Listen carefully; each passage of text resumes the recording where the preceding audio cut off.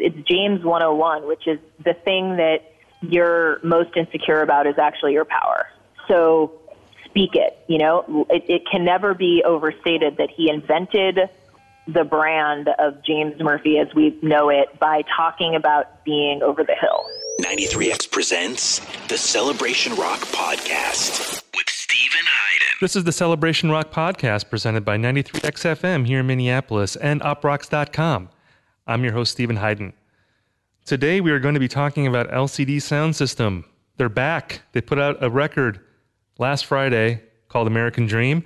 I have a review of it on uprocks.com. At least I am assuming I have a review up there. You see, I'm recording this intro before I've actually written the review.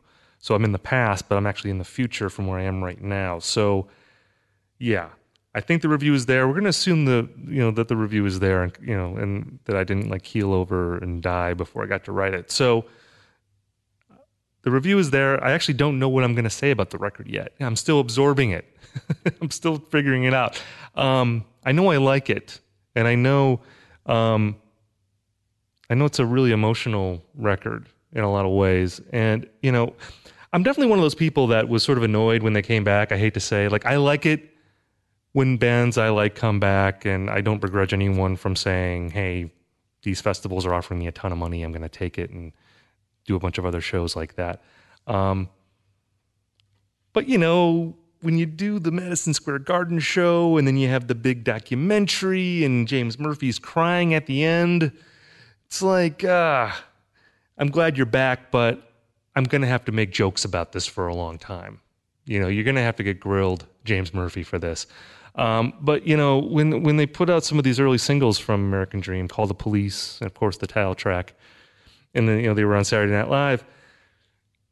I mean, the band is great. I mean, they delivered, they killed on SNL, and the songs that they've put out have been great. And like I said, the album is really good. And I know I'm going to have more to say about that when I actually write my review, which will be posted by the time this podcast goes up. My guest for today, I'm very excited. It's Lizzy Goodman. She is the author of the book Meet Me in the Bathroom. It's an oral history of New York music in the 2000s. If you listen to this podcast, I'm guessing you're familiar with this book. We actually had an episode where we discussed this book already. I had Harmar Superstar on. We talked about the Strokes and Interpol and Karen O and all this cool stuff. But I'm really happy to finally have Lizzy on. I wanted to have her on before, but everyone wants to interview Lizzy Goodman right now because Meet Me in the Bathroom is the rock book of 2017. Everyone is talking about it, and she's been a busy person. But, we've been in contact. She finally had some time, and there's a lot in her book about James Murphy and DFA Records and the beginnings of LCD Soundsystem. So this seemed like a good opportunity to talk to her as an expert about James Murphy and sort of his history and how he got to this point. So that's what this episode is. We're going to be talking a lot about the background of LCD Soundsystem, about James Murphy. We get into sort of the psychology of James Murphy. We psychoanalyze him a little bit. And Lizzy is such a smart, insightful person, and she's a great journalist, and she's interviewed everyone in that scene. So she was a great person to talk to about this, and I'm excited to share that conversation. Before we get to that, I want to tell you about one of our sponsors for this week's episode, and it is our old friend at Harry's. Now, I am a guy with a beard, but I still have to shave every day, every other day, because I have to shave the stuff around the beard. I have to make sure that the beard is well framed so that I don't look like Grizzly Adams or some sort of crazy psychopathic killer. So I go through a lot of razors, and buying razors can be pretty annoying because a lot of razors are they're not well made, or they're too expensive, or just shaving in general it can be sort of a pain in the neck. But with Harry's, it's such a good product, and it's really affordable. For listeners of this podcast, I have a special deal for you guys. Now, all you have to do is go to harrys.com/rock. And there you can sign up to get a free trial shave set for free. And all you have to do is pay for shipping. Again, you just go to harrys.com/rock and you get the trial shave set. Now, what is in that set? You get the razor handle, you get the blades, you get the lathering shave gel, you get a travel blade cover, which sounds really cool. I'm not exactly sure what that is, but I'm sure it's awesome. This is a great way to kind of get to know the product. All you have to do is pay for shipping. It's a very kind of low stress thing here. So again, just go to harrys.com/rock Again, that's harrys.com/rock, and you can get these razors for very little money. Okay, so me and Lizzy, we talked about James Murphy, and like I said, she basically interviewed every significant person involved in New York rock music in the 2000s. So she didn't just talk to James Murphy, she talked to all the people at DFA Records, she talked to people in LCD Soundsystem, and she really knows what she's talking about. She's like one of the experts on this scene. So she seemed like the perfect person to talk to as we all start listening to American Dream and soaking in this record and figuring out if it fits with the other 3 LCD Soundsystem records. So without further ado, here is me and Lizzy Goodman talking about James Murphy and LCD Soundsystem. So Lizzy, before we begin, I feel like I have to congratulate you here because you wrote the rock book of 2017. So congratulations on that.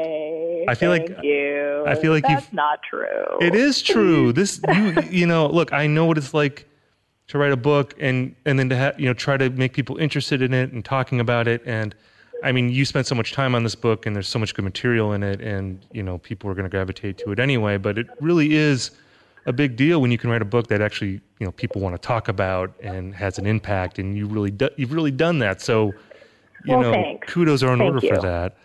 I appreciate that, really. Thank you. Yeah, I want to, before we get, because we're going to talk about James Murphy and LCD Soundsystem, and James Murphy, of course, is a big character in your book, and I'm interested in kind of getting your thoughts on his background and his history. But before we get to that, I want to ask like a big picture question here, because I know that you are a native of New Mexico, and you moved to New York, I think, like for college. Exactly. Or so. And I imagine that, when you were growing up, New York was probably this sort of shining city on a hill type place, like a very exciting place. I'm sure you listened to music from New York and saw movies in New York, and it was a really exciting place for you as a kid to think about and, to live in one day.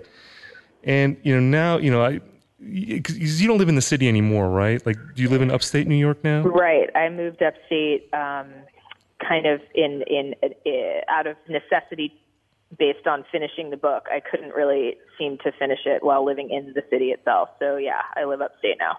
So, just reflecting on, that kid that you used to be that dreamt about New York and romanticized New York, and now you're an adult and you've lived a life and you've talked to all these musicians and you wrote this book. What are your feelings about New York now versus then? Do you still have that romantic vision of the city, or has that been tempered a bit by the reality of just living a life and being a grown-up? Yeah, it's a really good question. Well, first of all, I'm definitely not a grown-up. Like, there's no illusions about that. So we can cut that out of the equation immediately. A slightly older kid, then, like a little bit of an older kid. We'll say that. Let's just call it arrested. That's what it is. I know. I mean, it's funny because I kind of do subscribe to the theory that New York, the nice way of saying it is it keeps you young, but the truth is it sort of keeps you tethered to a youthful.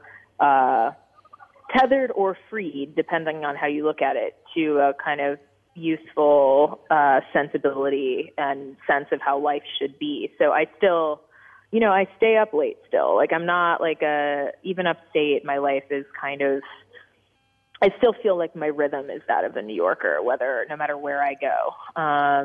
But I mean, to answer your question, I think my relationship with the city has certainly changed over the years, and growing up, I definitely had, I write about this in the introduction to the book, but I had a cutout of the city skyline on my ceiling. It was like, little photos from magazines of guys and bands that I had crushes on, and then New York. And the guys and bands, I can't even remember who they are anymore, but New York remains. It's sort of the great crush object of my life in that way. And I think that doesn't fade, in that what animates me, the things that still drive me to create stuff that make me want to kind of write and go to shows and look at art and see movies, the things that drive me are still connected to that romantic notion of New York City, but it's not really a place, it's an idea. And I think that when I was younger, it was more literal. It was like, I have to get to that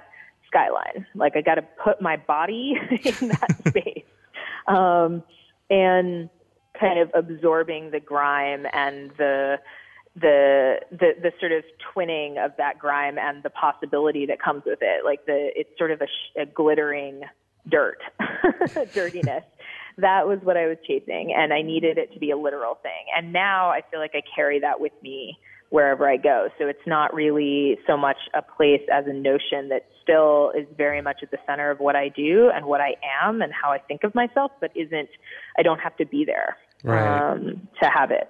You know, one thing that I've always found fascinating about New York and New Yorkers, and to be honest, I also find it maddening about New York and New Yorkers, and this is true of a lot of the characters in your book, is this sort of dichotomy that exists where on one hand there's a chauvinism about New York, this idea that if it really matters, it's going to happen here. Like, this is where you come to be great, you know, and we're more important than the rest of the country, that idea. And then on the other hand, there's also seems to be this nostalgia that people have where New York was always better 15 to 20 years ago. You know? Yeah, and that was totally true. You know, the people in this book, they heard it about the 70s and maybe even the 80s. And now I read an interview with James Murphy recently where he was talking about how in 2000 it was kind of special, but now in New York it's too expensive and it's, not the way it used to be. Do you fall into that at all? Do you have any of those feelings about New York where either you feel like it has that kind of special, this is where you come to be special, or do you fall into that thing of like, well, it was great then, but now it's not as good? I definitely don't. I try hard not to indulge the latter. And in fact, in the reporting of the book, or in the writing of the book, when that criticism, or it's not really, when that sort of, that pose of nostalgia, the crankiness would get rendered, there was a period of time where the draft of the book had a lot more of that in it. And partially because it was, 1,000 pages at that point. So it's sort of like, wow, I should probably cut some stuff. Partially by virtue of necessity of like the form and needing to make it readable and short enough that people would actually read. I mean, this is actually the short version, believe it or not. I cut a lot of that, but also because one of the best things about, like, I'm a big believer in limitations in art. So, like, the fact that you have to get it under a certain page count or word count, or, the fact that you have a deadline, those are limitations that usually help you. And one of the things that made me do, where I sort of had this big monstrosity that indulgently had everything I thought might be interesting in it, but I needed to cut it, it sort of forces you to take to take each piece of the story out of the book and examine it on its own merits and ask yourself, like, what work is this piece of the story doing for me? Like, why is this here? And to kind of make each theme justify itself. And that theme didn't make the cut because it's not just because it's boring to read about, although it is, but because I actually don't think, and I think James has said this to me too, it doesn't really serve, it's not true. Like, it's true in that, like, you do feel that way inherently. There's a sense of kind of, this is different from how it was, and in some ways it's obviously worse, and so that's a real feeling, but it's not true in that, in the way you just described, that's the case, that is right in its own way. Like, that's the case for every particular moment. Someone is going to think that it's less good than it was before, and what that's really a kind of articulation of, a reflection of, is just that time passes and that people who weren't in charge become in charge, and that shifts, So to answer your larger question, I think the central point is really that we move beyond the era of our own youth, and that's right. Like, we move, right. It's temporary by design, and it should be. And I think James, or any of the other people who articulate versions of that in the book, would have said the same thing, which is like, do I know where all the cool clubs are in New York City right now? I absolutely do not, and I should not, actually. And whether they're there or not, I wouldn't be the one to ask, Like, I wouldn't be the one to ask. And just one more thing about that is, there's a line in the book, I think it's Stuart Lupton from Jonathan Fiereater that says it, where he says, he's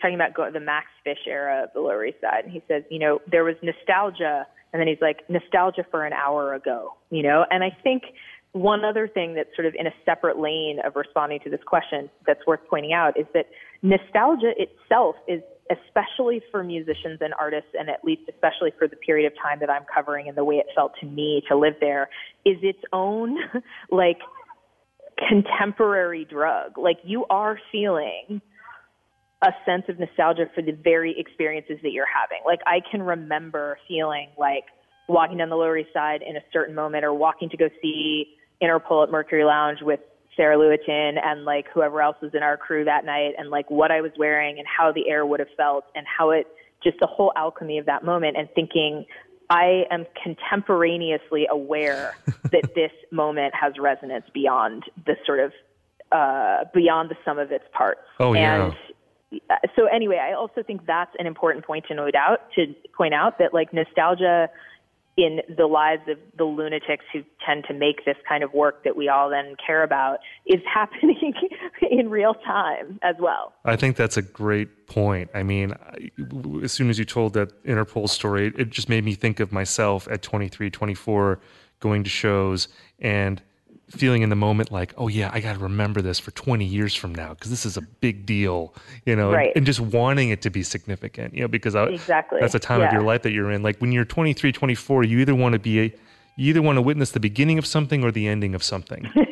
You know, exactly. the world's either beginning or the world is ending. You know, it's the apocalypse. Yeah, sometimes both in the same night. It feels like. Let's talk about James Murphy. I mean, you wrote this book. There's so many great characters in the book. You really, you wrote sort of the defining work of this era of New York rock music. Thank you. Where do you put James Murphy, I guess, in that context, in that pantheon? You know, I mean, obviously he is, in this moment, he is one of the most high-profile musicians of that time. You know, he has this new LCD Soundsystem records coming out. Or I guess when this pod posts, it will have just come out.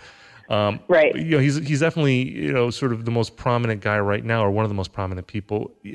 I guess speculating, like going ahead, like 10, 15, 20 years, when we talk about this era, where do you think he's going to fall in terms of like the important musicians of this era? I mean, pretty big. I think I can't speak to the future, sadly, but I think that this is what I can say about that. When I decided to write the book, there were, I think basically 3 people that I was like, I can't do this without them. So, you go and I sold this book on spec. I hadn't written anything. I wrote a very long proposal, but I hadn't interviewed anybody, and then you have to go and deliver on what you promised. And when I was attempting to do that, the sort of targets on the dartboard, the must-gets, were Julian, Karen O, and James. And I think that, so that should give you a sense of sort of how primary I think not just him, like it's not really his story, it's kind of what he represents.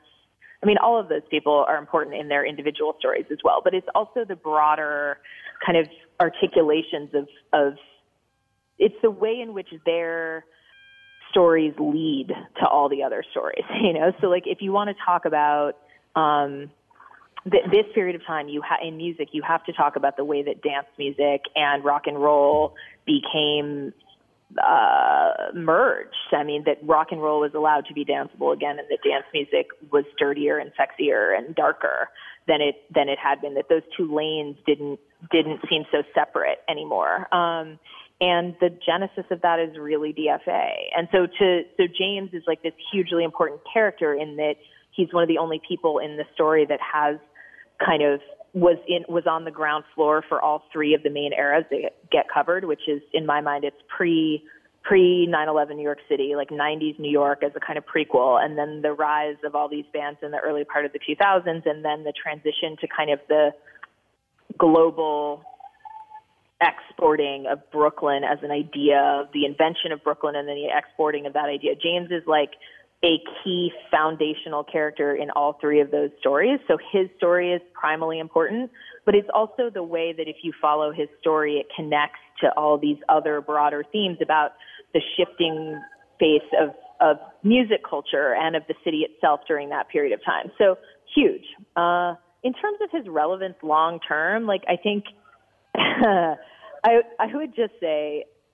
don't ever count that guy out, right? Like the fact that he's been able to look. This is a person who thought that he was washed up and wasn't going to had given up on his dreams of rock stardom at 30, and wrote a song that launched his career as a rock star that was about being, over the hill. Like, that's how he started this whole charade. So which is to say that his ability to be nimble in the face of the shifting terrain of pop culture is pretty much unprecedented. Now, you just used the word charade, which I thought was interesting. And this is Sorry, James. I didn't mean it. Well, this is something that, people talk about in the DFA sections of your book, that on one hand, they talk about James being this sort of, I guess, disagreeable person. There is a word that someone else uses that I won't quote here, the C word that was applied to him in one section. Well, they're people from the UK are allowed to fling that word around in a different way than we are. It's allowed. Exactly. But yes, I know what you mean. I do. I know what you're referring to. And I mean, to what degree is the James Murphy that we know now? I mean, do you look at that as a character versus the guy that he was in the early 2000s? I mean, to really answer that, I'd have to know him, and I don't. It's important to say that. Like, I wrote this book, and I interviewed all these people, so therefore I know all of them in a professional context, but in a personal context, I only know a couple of them, and James is not one of them. So it's not like we hang out or we're hanging out in 2003. So I can't speak to his sort of like actual personal character. But having said that, I will say, I think one of the things that most impresses me about James is his awareness, and that surprised me, to be honest, because in the reporting of the book, is his self-awareness. Like, I interviewed, let's say this, there's a lot of big, swaggery personas in this book. And if you're a music journalist or basically a journalist of any kind in entertainment, as you know, like, you meet a lot of those types of people, and they're very charismatic, and they're all often very thin-skinned as well.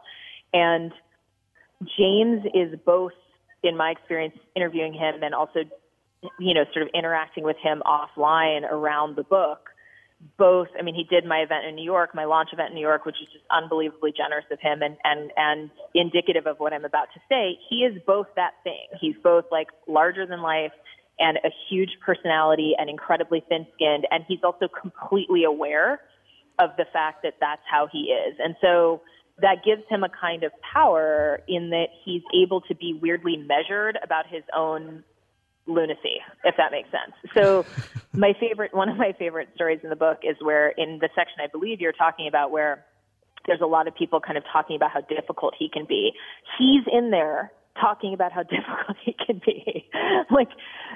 He tells this great story about having found a tape of himself in band rehearsal when he was, in Princeton, New Jersey, or wherever he was at the time, when he was like 13 and just, fooling around in the basement with other kids making music for fun. And like, this is not rehearsing for Saturday Night Live or anything like that. This is just James and his pals, like, making rock and roll in the garage. And he tells this story. Like, he chooses to tell this. He's like, on the tape, I'm already like, okay, let's do it again.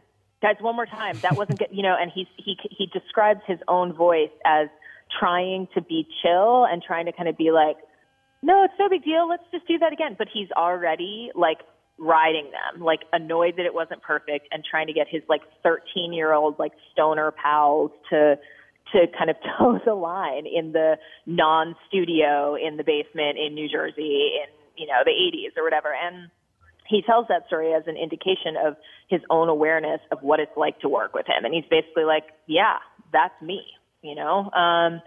So this is all to say that I would argue that that's part of his gift, is his ability to be both that caricature of rock persona and also someone who is kind of in charge, or if not in charge, at least aware of the permutations of that guy, and not therefore victimized by that persona or sort of surprised by other people's reaction to that persona.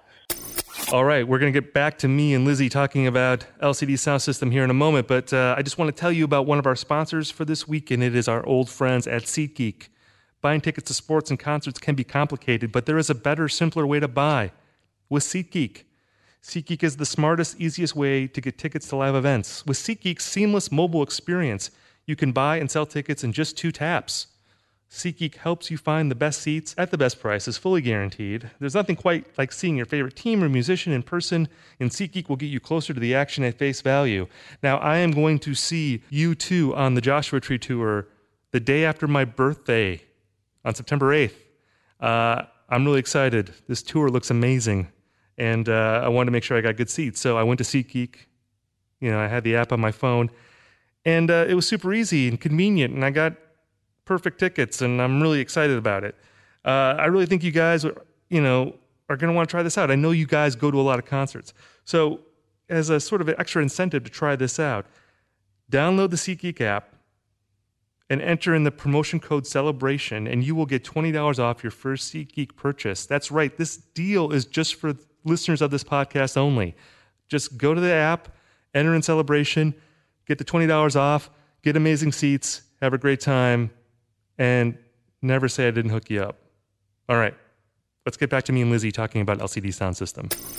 Do you think that ambition is what separated him maybe from some of the other, sort of big New York rock stars at that time? Because, Yes. Because it seems to be his ambition. And also, because in my memory, and I know this isn't exactly right, but I always think of LCD Soundsystem as being sort of like the post-Strokes and Interpol band. That is right. I think that's right. Timeline-wise, it's right. I know it's like maybe like 2002 or so there's some overlap, but I just think of like Interpol and the Strokes having such a great sort of defined, stylish visual aesthetic, and then you have James Murphy, who did not have that. He was like a regular guy, sort of. Yeah.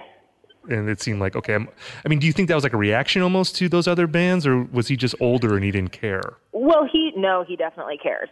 He says it. He says it's for him, it's a little bit more the Rapture and weirdly Fisher Spooner, because he was just like, you got to be kidding me.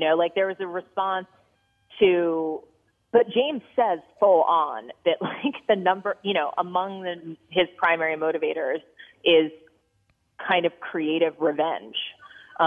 So one of the things that's covered in detail in the book is the relationship, DFA's relationship with the Rapture, and that the Rapture had been sort of cast by James as the rock band that was going to do what DFA wanted to do, which was to promote dirty, sexy rock and roll that also was informed by really rigorous scholarship in the dance world, which he offered and which Tim Goldsworthy offered. That was the great marriage of Tim and James, was this sense of kind of American indie rock and record store clerk ultimate nerdiness blending with the same iteration of that from the UK, and that's their magic, that's their love affair. And it was like, from James's perspective, they forged that. They were producing records, and it was like, cool. And he says Luke Jenner was going to be my rock star. That was going to be my sort of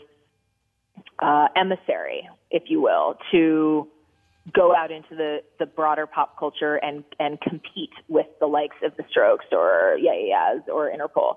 And he says that. And then when Luke left him, this is the language these guys use. It's so deliciously soapy. When they had their falling out,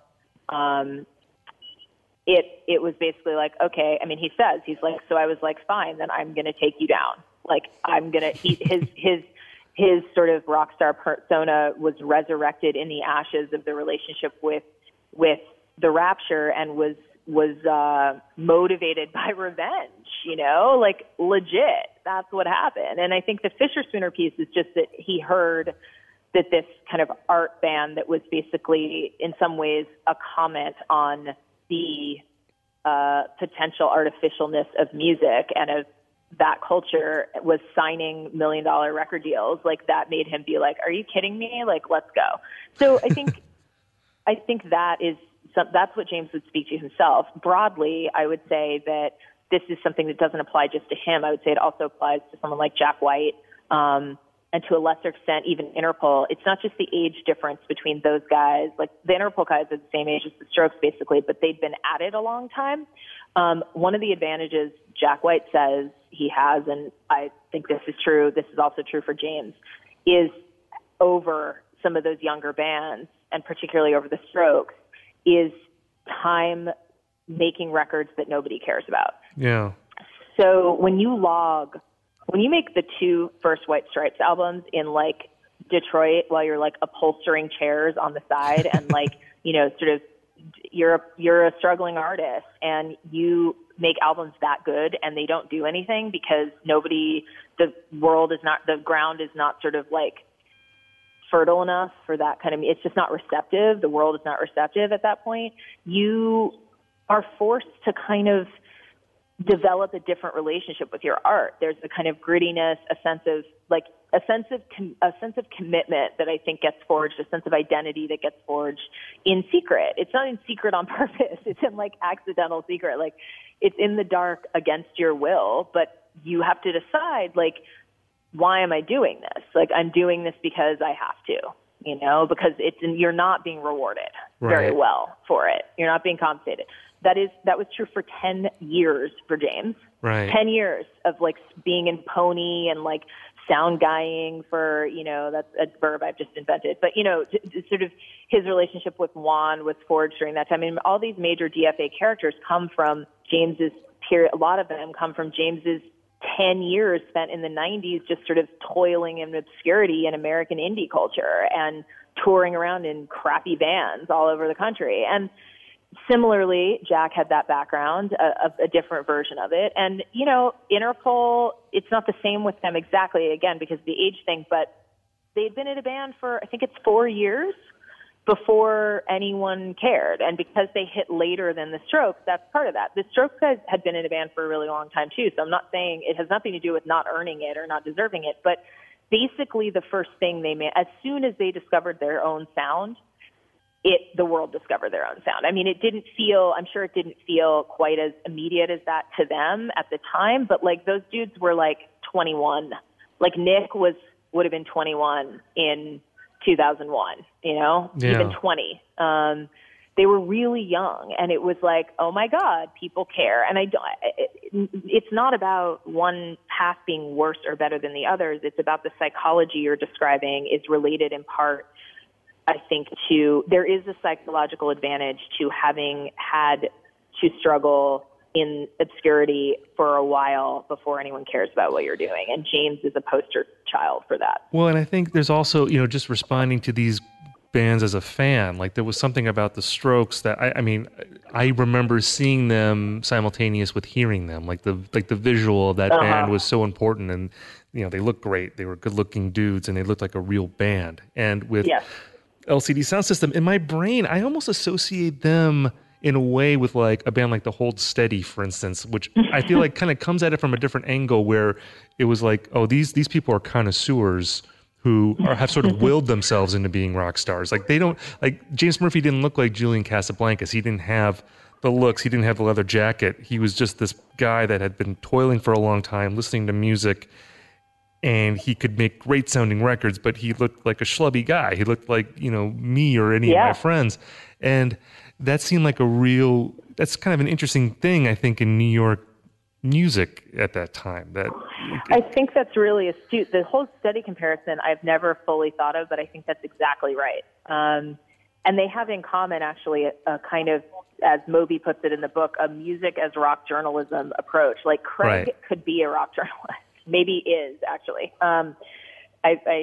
Craig has all of our jobs, basically. I think that's really right. And I think there's also a part in the book where Rob Sheffield talks about reading, I guess, an early James Murphy interview in which he's talking about body image and just kind of feeling, just sort of openly speaking about sort of an insecurity around that or a sense of just talking out loud about exactly what you're talking about. Like, I don't look like a rock star, and like that's not my thing. And sort of it's classic. It's James 101, which is the thing that you're most insecure about is actually your power. So speak it. It can never be overstated that he invented the brand of James Murphy as we know it by talking about being over the hill. That should never be lost on anybody. And also, to his credit, I think there's also a sense of he doesn't go so far as to want to kind of shit on those bands. It's not like he's like the Strokes suck. In fact, the opposite. It's sort of like an awareness of how cool they seemed to him, an awareness of how untouchable that felt is part of what motivated him to go and sort of, as Oprah-y as this sounds, like speak his own truth about things, you know? And I think that's the lesson is that you can't lie, you know? And this is what's annoying to people about the Strokes is that they were just so effortlessly cool, you know? But I think it's annoying even to them. Like I knew those guys, you know, we were kids together in East Village and before they broke out. And it's like, they were really cool, but they were like goofballs. I mean, they were and are total. Whenever people ask me about this, which is a lot lately because of the book, I always say, you know, the scene in the book where Albert pulls his balls out to make Fab laugh, like that's them.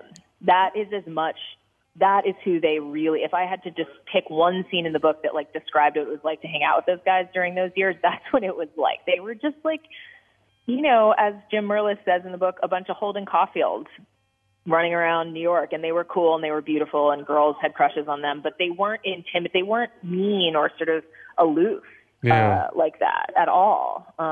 They were not too cool for school. And if you were friends with any member of that band, then you were friends with all of them, and they were like a family, and they welcomed you with open arms and would like buy you a beer, you know, like they were sweeties. Yeah. I mean, would you call James Murphy a sweetie?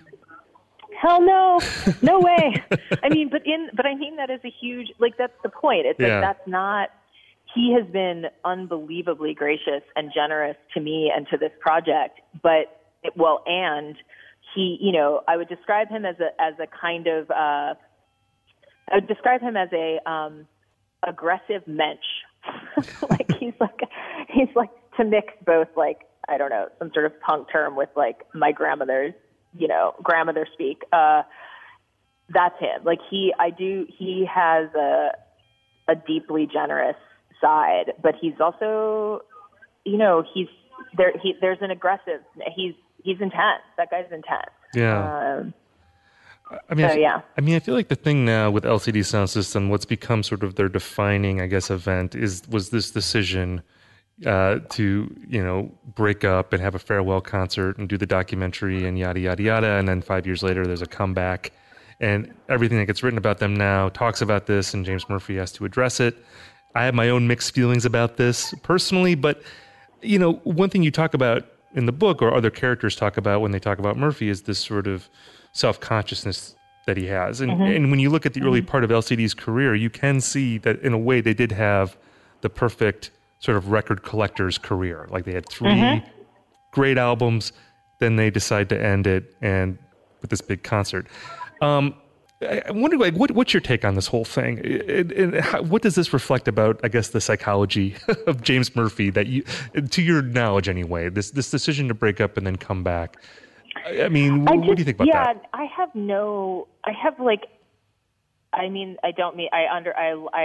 like talking about it, but I also, my first response was to say I have no interest in this, like, which is sort of a dickish thing to say. So I don't mean it that way. I just mean like, it's like, whatever, Steven, I don't even care about that question. I don't mean that. I mean like, I mean that I don't understand. I don't have the gene, I guess, as a music fan that I need to have in order to get worked up about some sort of betrayal about this. Like, it's been, what has it been? It was April 2011. I mean, it's been the idea. I find it funny that people seem, that the articulation of this is that it was somehow like a plot against the fans. You know, like, you know what I'm going to do is I'm going to host this farewell concert, and like, you know, that it somehow was like a kind of mercenary decision. Like, I'm going to make a bunch of money doing that. And then I'm going to, like, I know that in 6 years, give or take, I'm going to reunite the band, and like, then and that's it, that it's cynical in some way, or pre-planned in some way. And I think, you know, people get married and then they get divorced because they meant it when they got married, and then it didn't work out, and so they got divorced. Like, there's something about the offense, the sense of like, fuck that guy, that I think is weirdly self-serving, and almost has to do with this, on the part of the people saying that, and almost has to do with this sense of like, a rigorous need, like an almost desperate kind of psychological need on the part of the fans for their rock stars to provide a level of certainty about the world that nothing else could ever provide, that we don't expect of anything else. And so, I mean, as sort of critical as what I just said makes it sound, I also get that. I do get that it's sort of like, we want music, we want art, we want these people that we adore to be kind of above regular life, above the vicissitudes of regular life. So when someone says we want certainty from them. But to me, like, that pales in comparison to the joy of getting to hear LCD Soundsystem again. Like, right. I don't get the argument, and this is probably my central point, that if you're an LCD fan, why are you in favor of them not playing? Right. Well, how does that argument work? Let me rephrase that question here. I guess what I mean is, like, to what degree do you think he's been able to stage manage the band's career? Because, like, when I think about This Is Happening, for instance, that record came out before they announced that they were going to break up. But when you listen to that record, it sounds like a last record. Like, a lot of the songs are about going home, and there's this sort of like funereal air to that record that it's like, oh yeah, it almost seems like a person consciously making a last record. And then he says it was his plan.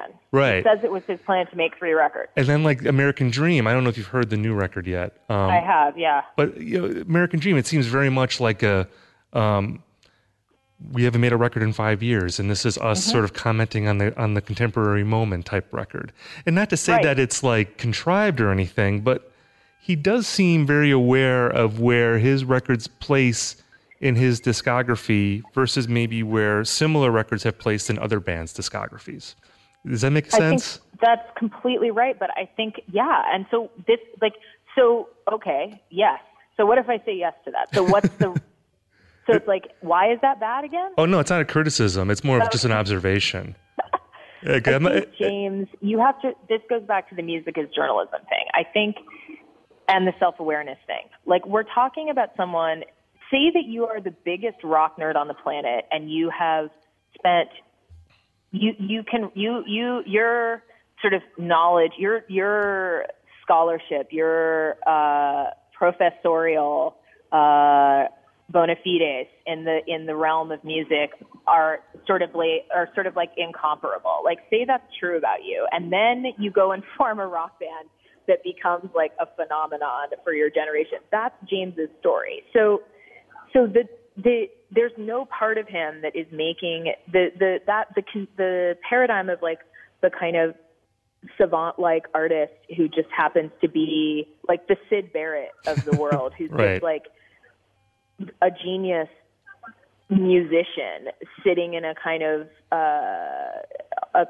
childlike realm of their own making with almost no actual awareness of the real world, who delivers these beautiful melodies and is kind of, I don't know, like beyond it all in that way. Like, that's a completely different paradigm. And I would say, though this is not it's nowhere near this extreme, like, but Julian's more on that level. Like, Julian is a visionary in a creative space, and I can tell you from experience, like, those guys were not like rock nerds. They weren't, when we were teenagers, they were not like, hey, let me play you this King Crimson track. Like, no, They were playing Pearl Jam, you know, and Lou Reed was like as sort of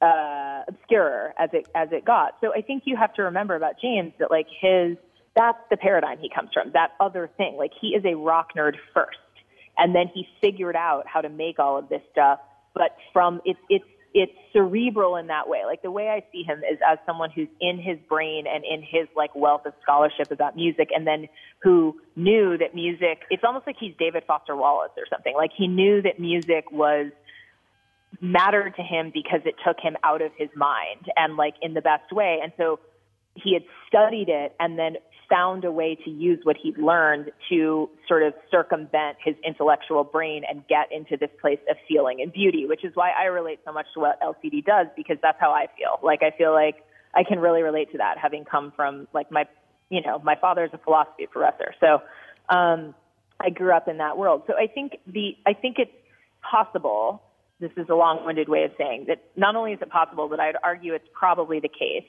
that James is incapable of being non-considered That's not really a word, but about anything he does. Like everything is going to be considered. So every record is going to have like a sense of place in the canon of the albums that he's not capable of not thinking about it as part of not making it journalism, of not making it part of the sort of like cinematic narrative of his own life and work, because that's the sort of like tribe he comes from. Like it's ingrained in his DNA. There's never going to be a haphazard LCD Soundsystem record.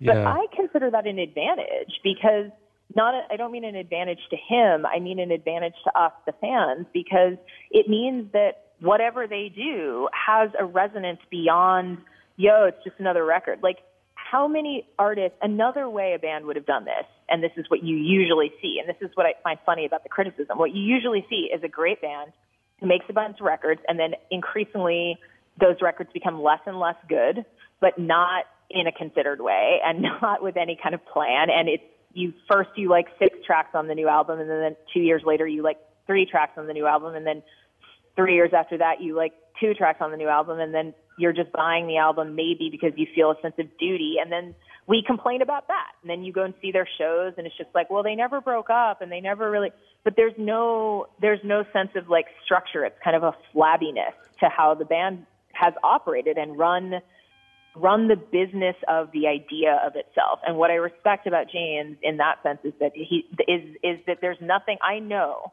that there's nothing LCD Soundsystem is ever going to do that he hasn't thought probably too much about already. And I appreciate that, because I know it's going to have heft to it, even if I don't like it. Yeah, you know? To me, the sweet spot with his music and LCD Soundsystem records, when I feel like that they're at their best, is when I hear this really smart, clever guy who can't help but show the emotional guy underneath. Yeah. Like when that happens, that's when they're at their best. Because like I think some of their, Mark Ronson, I think, had a quote in there. He was talking about Losing My Edge, and he was like, "It was good, but it's a little too clever." And I love that song, but I think there's something to that where when he almost gets outside of himself, and I feel like there's maybe more of a conscious effort with that on the new record. The new record seems like it's the most sort of openly emotional record that they've made. I think the reason I bring up, and it's funny you should mention that Ronson quote, because I know exactly what you're talking about, and I love that Mark said that, and I also think that Mark, I understand, like I feel like that's like that Mark's approach to that Mark's background in music is similar to James's. Like Mark is a very smart guy, and right. like is a record collector, obviously, and like is also professorial and sort of deep into the scholarship of music, and is, I think, like most of us who come at it from that perspective, ultimately chasing feeling. And so watching one of your brethren in that paradigm trying to talk their way into something with whole soul and heart is, at least for me, I can't speak for Mark, but sometimes painful, because you're just like, I know it's like really hard to be so brainy all the time, isn't it? Like, and that's how I feel sometimes listening to James. But the reason I bring up David Foster Wallace is that I think that that's what I loved about his fiction. And this is sort of a cross genre nerd moment, as if my nerdiness isn't already apparent enough. But I think what I loved about Wallace is that he was considered, the sort of the ultimate, in terms of pure creative talent of his immediate kind of graduating class of fiction impresarios, right? Like of potential greats. And yet all those sort of pyrotechnics that Gen X literary figures of his immediate era were trying to do, like all these smart books, like these really smart pieces of fiction, like he was using his skills, he was sort of, you could say, like smarter or capable of being smarter on the page than everybody else.